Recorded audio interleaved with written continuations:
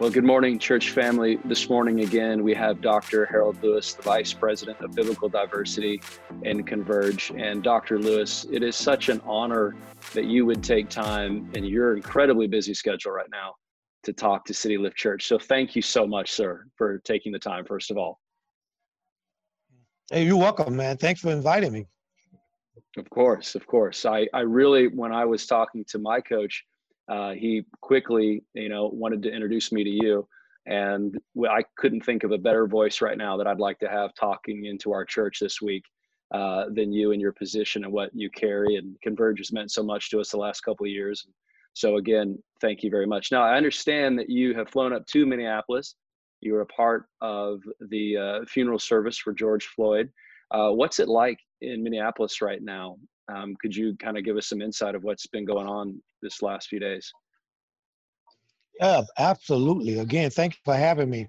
What you've been watching on the network news channels, there's been a big shift in the looting and the burning and kind of pretty much like a spirit of violence. There's a calm now. There's a more harmonious spirit coming together, working together, that we've been on the grounds on. Matter of fact, at the epic center of where George Floyd lost his life. We call it a modern day lynching. And it's just been incredible. The spirit of people from every background, ethnicity, race, now recognizing, number one, we can't destroy our own community. Number two, if we're going to affect change, we must organize and come up with strategies, methodologies to make our voices heard in a manner of still protest and rebellion, but doing it in a fashion that's honor God. So that's been a big plus, big plus. Wow. Wow. We've been talking a lot this week, and I've had so many conversations, and I know we've had a couple conversations leading up to this moment. As believers, could you talk into that a little bit for us, both from the stance of justice and equality, and then forgiveness and reconciliation? Because right now, these murders have invoked such strong emotions for us, and believers, we're also human. So we're experiencing all the range of human emotions that all the other humans are experiencing. Could you talk into us a little bit from a biblical perspective of, not only should injustice outrage us and bother us from the standpoint that it's a human being that's being hurted, regardless of the color of my skin, but the humanity of it. And then maybe also talk into like, how could I, I might have a black person in my church, like, listen, I see that and I'm so filled with hate. How do I overcome that emotion? And so could you just talk into us really quick, like how can we look at this through the biblical lens of what's happening? Well, first and foremost, if you're not outraged and angry, I'll call to question your salvation in Jesus Christ. Yeah, come on, Because even say Christ that. got angry. Yeah. Even Jesus, got angry when he went into the temple with the whip, when the mothers were bringing their children to be blessed and the disciples rebuked them. Even Christ got angry. So that's first and foremost. If this is not bothering you as a believer, you may not be following the Jesus I'm following, number one. Number two, leading up to this kind of unfortunate incident with Mr. George Floyd and hundreds of other black men, one of the things that we don't do well in this kind of work is give individuals a roadmap for feelings, so their emotions are all over the place. They don't know why they're mad or enraged or angry or sad, So we have to help people to label those feelings so they're able to contextualize them and respond to them accordingly, according to the Word of God. That's the third good. thing, and most importantly, is not to suppress your emotions. God has given us emotions for a reason. If you weren't angry, I wouldn't know it bothered you. If I wasn't angry, you wouldn't know it bothered me. You wouldn't know it bothered the heart of God. If you read Genesis chapter number 1, in the beginning, God created man and woman, the creation story. And he said, it's good, it's good, it's good, it's good. He get to Genesis chapter 5. He said, I hate I even made man. Mm. I hate I even made you all. You go to Jeremiah. Jeremiah said, man's heart is desperately wicked. Wow. And who can understand it?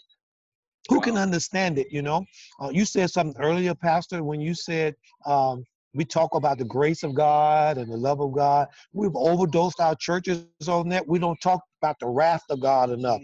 God is Yeah. also a God of wrath. So when you have a member in your church of a person of color and they're dealing with this, like I am too, I'm in the midst of this and I got to be an ambassador for Converge and at the same time balance my emotions as a black man and dealing with this. But the most important thing is having someone to share that pain with and giving them license to emote that anger and to Wow. contextualize that anger. Uh, George Floyd is just a microcosm of a macrocosm situation from 1619 to 2001. That's 401 years that black people have been dealing with this and having to suppress a lot of their anger without becoming violent to survive. To Mm. survive. And I promise you, if you gave your black members an audience where they can just sit down and share experiences and stories with you, I can almost guarantee you they're going to begin to weep. They're going to begin to cry. They're going to begin to speak from their heart. And for the first time, given license by a white person, the freedom to share what's on their heart. Mm. So providing that safe space for them to do that without judging or condemning them and allowing yourself to be vulnerable to hear it. This is not a guilt or shame game, but it will make you uncomfortable. Mm. Oh, it's so good. I have to humbly say, and it's not that I was not ignorant of some of these things that were going on, but this last week, as I was talking to some of my own friends and members of our church, I realized that I did not know the depth.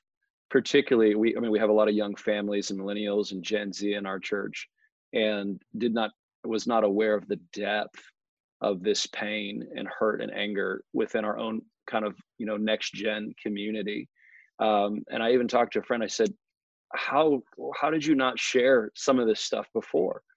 And they were like, well, it's not really something you bring up and talk about, and I just was like, God, you got to help me do better as a leader and a pastor to ask better questions and listen more. And it was very humbling for me to become more aware this week of the immense amount of pain. Um, Mm. and I love what you said too. As I've talked to the black community that's represented at our church, no one is saying, listen, we want all white people to carry a sense of guilt. We don't want you to go around and say, we're sorry. We want equality.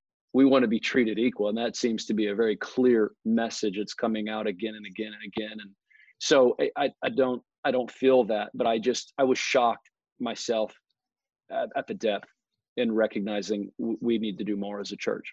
We need to talk about this more and give more space to this, because there's people in our church and in our country and world, they're hurting, and I need to be a part of that reconciliation, that healing process. Um, so Let me just go I ahead. want to speak to something. You used a term and you used it twice. You used the term equality. Equality is giving everybody the same thing. You wouldn't give a blind man an automobile, right? Mm, Equity, before we get to equality. Equity, mm, giving people what they need to make it an even playing field. You that's got good. three people standing at a fence to watch a football game. One of those persons is 6'1". He or she can look over the fence, right? You got one person about 6 feet or 5'11". He can look over the fence. And then you got a person that's 3'1". They can't look over the fence. Now, the ultimate outcome is to tear down the fence. But in the meantime, give the 3 feet person a couple of crates to stand on so they can look over the fence and see the game too. Yeah. That's a Amen. big difference. Yeah. That's a big difference. Let's go into this a little bit since you bring that up. What can we begin to do as a church? Because we can start the conversation from a church, local church, and then on to more of a national level. What can we begin to do as far as action steps? Because I think as a church, I know conversation starts it, but I know conversation doesn't end it. It needs more than that. It does need consistent action. What are some things that we can do, maybe network level, local level, and beyond, that you see? Yeah, thank you for that question too. One of the things we're recommending, I created an assessment about a year and a half ago for Converge. It's on the Converge website. And I encourage every member in Converge to go on that website to take that personal cultural competency assessment. It gives you kind of like a snapshot or a working snapshot of where they are in their heart when it comes to awareness, attitude, skills, and knowledge around race, justice, and equality. From that, then begin to seek out at least one person outside of their race that they can partner with and ask that person to listen. Could you be a mentor for me when it comes to this race stuff? Can you just speak into me? Because I'm really not astute to a lot of your history. And can you just share some stories with me to help me contextualize what's going on? Because what tends to happen, we get emotionally hyped around situations like a George Floyd or Tamir Rice or Eric Gardner or Mike Brown. Then those emotions subside, but we can contextualize it to see how systemic it is. Then we can start inviting churches and other organizations to connect with organizations that are about writing policies and implementation laws that police Black and brown communities. So, and also just so everybody knows this morning, the link to your assessment we will put on our website. So our church can have an easy step and access to that assessment. Yeah, and we're working on putting together a guide how to facilitate conversation around race. And there'll be some prompters to ask questions and hold discussions to enter into it without feeling guilty or shame or condemning. And without being aggressive, they're open-ended kind of questions, biblically based, that we can start these conversations. And to keep in mind, this is a marathon, not a sprint. We're in it for the long haul. Amen. No, that's great. And typically what happens in our country is something will come out, we'll talk about it for 2 weeks, and then it'll subside, and then we move on. And I do agree with you. This is an issue that we must not move on from. This is something that church needs to do the marathon on and see it all the way through. One of the things I want to talk about today is because I do have a diverse church, which I love. And we have Asian and Hispanic and white also listening that want to be a part of the change. And perhaps maybe they've carried some prejudice with them, maybe not. But maybe now in this moment, with everything coming to light, they're asking deeper questions of themselves and doing more self-reflection and searching their own heart. And again, and I know only the Holy Spirit can change the human heart. But what are some things you would like to say to them right now this morning? They're honestly wondering, what can I do? How can I begin to make steps forward? I don't want to be insensitive or ask the wrong question, but maybe I don't understand, and I want to learn more and do more. What could we say to them this morning? Yeah, each of us have persons that are in our circle of influence. As a white person, as a white pastor, there are white people you can talk to that that speak out of turn, out of character, that say insensitive things. And I challenge persons of various ethnic backgrounds and groups to charge them, with accountability. That's first and foremost. Outside of that, to partner with a local church as a broker to help you and your church become more connected, as opposed to just walking up cold turkey. So how can I help? There are organizations and agencies that have been around for generations that's been doing this work, and they're ready to receive local bodies like your church to help out. But they want to be respected from the standpoint they don't need a savior to come in and tell them what to do, because they've already been doing it. They need someone to come in to be hands and feet to help them to do what they've been trying to do. There you go. That's great. That is great. What could and we touched on this a little bit too, as far as those that almost feel like they've experienced trauma this week, because particularly in our Zoom groups all week long, I know I'd mentioned before, it feels like I've been at a funeral all week long.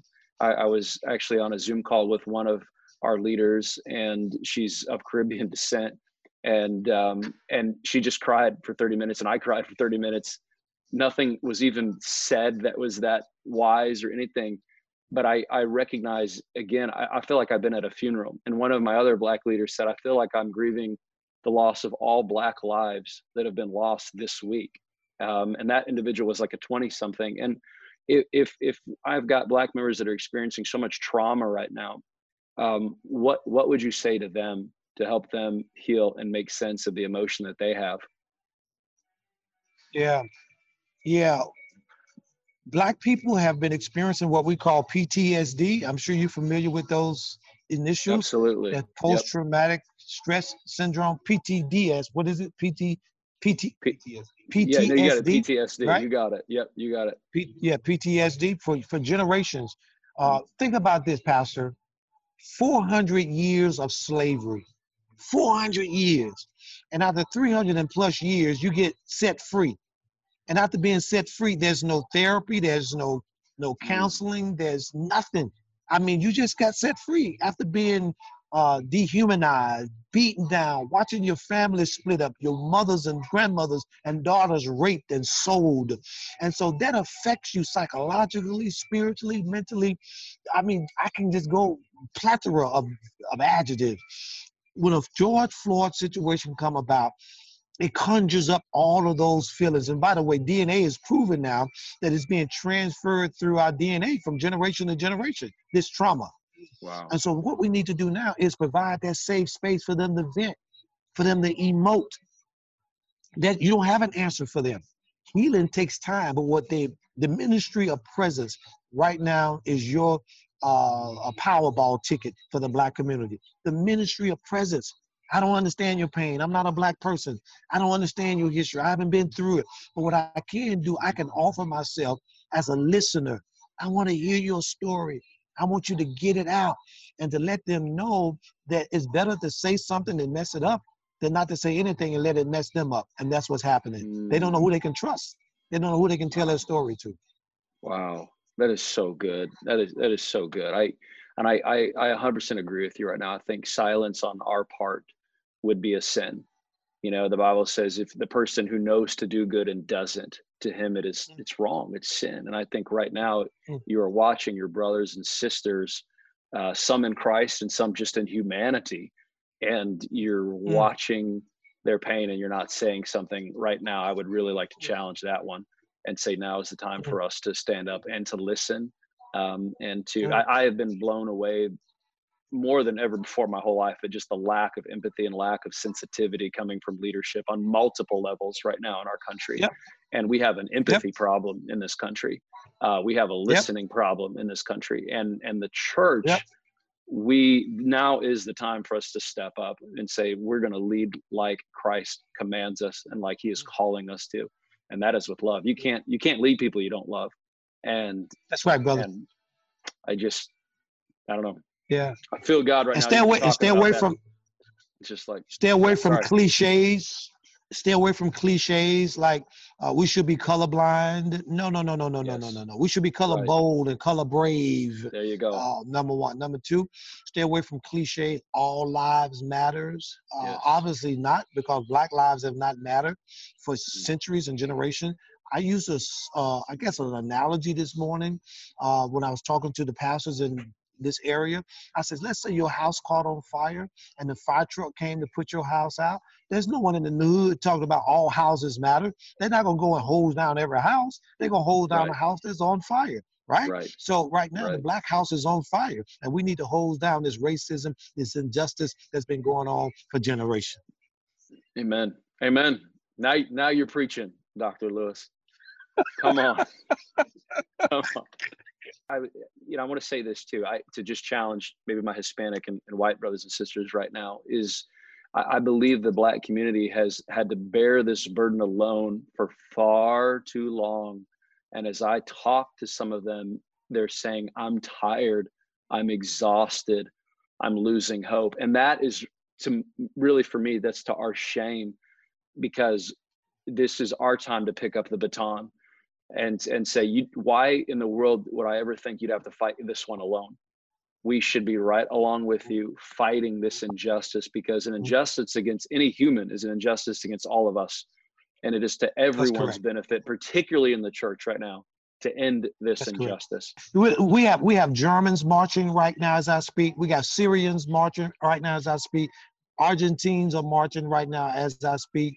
We got French men and women marching right now as I speak, and they're all chanting Black Lives Matter, George Floyd. They're all chanting that right now. So we need to deal with police reform. We need to deal with the healthcare reform. We need to deal with education reform, housing reform. It's systemic. It's not a Yes. one-off. It's systemic, and we got to get to the root of. If you kill the root of the tree dies. Not cut off some branches and not trim a few leaves. You got to cut it at its root in order to kill it. Yeah, no, that's good. You know, and I want to say this too, because this term has been going around a little bit. And again, if I can just talk to my white and Hispanic brothers and sisters this morning, you know, people have been using the term white privilege. And, you know, here's the thing is we're not saying in the Black community right now, it's not that white people don't work hard. I mean, my dad, I remember him growing up, he worked 70, 80 hours a week. He was working incredibly hard. Almost like the first 10 years of my life, I didn't see him a lot. You know, he worked probably too much just trying to make ends meet. But what it is recognizing, so it's not saying that you don't have some good things in your life because you don't work hard. And I know many of you in our church, you're great people, you're hardworking. But so it's not saying that you're not hardworking and you haven't earned things in your life, but it is saying that the starting place has been different, that the starting position has been different. And I think we can acknowledge that the starting place has been different, and that so much of the society has been built around for us to succeed. And we don't need to feel a sense of guilt or shame, because a lot of us grow up in a system we don't even know, like a fish doesn't know it's in water. And I feel like for a lot of white people, we just grow up in a normal environment. For us, we don't even question it. We don't realize it. We don't realize someone else, you know, in the next state is having a very different experience than what we're having.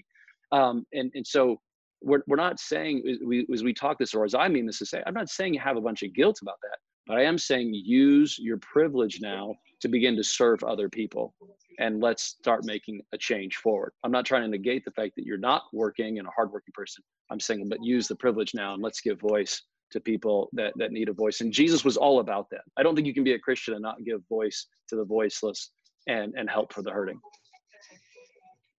Amen. And listen, I'm not asking anyone to give up their privileges. I'm asking them to be responsible with their privileges, number one.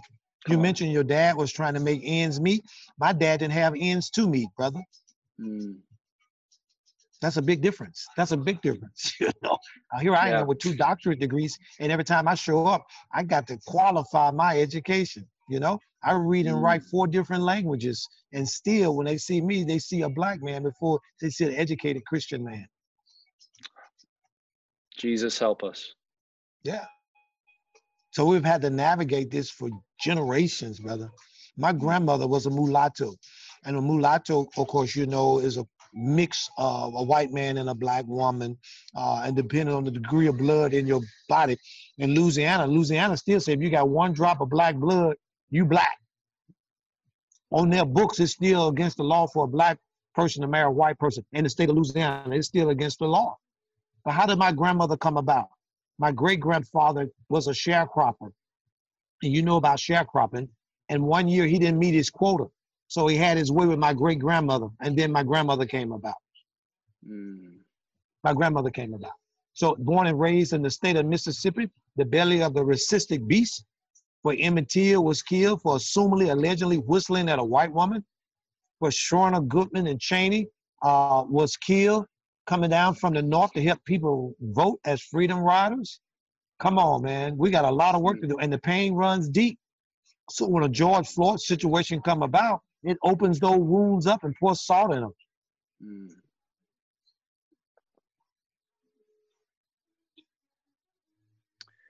Thank you for sharing your experience. I know so many. Oh, by all means, yeah. I know so many relate. You know, on another group this week, you know, a young man was sharing. He remembers, you know, his grandfather telling stories of the KKK coming to their house and burning crosses, and you know, the fact that he brought it up told me that it lives inside of him all the time. Yep. I was the first. My class was the first graduating Black class from Greenwood High School in Mississippi. I was elected the first African-American senior class president And there were white parents that did not want me to be the senior class president. My wall locker got burned, not by the parents, but by the parents' children. So Wow. parents have to begin now to teach their children the value of all people, regardless of their race and culture. So at graduation, I was to give the senior class president back then gave the commencement address. Life got threatened. State troopers had to come to my high school. My mom and them didn't want me to go. They told me to get my diploma in the mail, but I went anyway, you know, and thanks be to God, nothing kicked off, but just the mere fact that it was being talked about being kicked off. It's the pressures you have to deal with and live on. And my community to this day is still divided by railroads and rivers in my hometown. My graduating class still have 2 class reunions, a white class reunion and a black class reunion to this day. And I was the senior class president. Of course, I only get invited to the black class reunion. I know you're laughing, but it's just, I think you have to laugh about it, otherwise you'd cry. It's just disgusting. Yeah, exactly. Yeah. That was 41 years ago. Yep.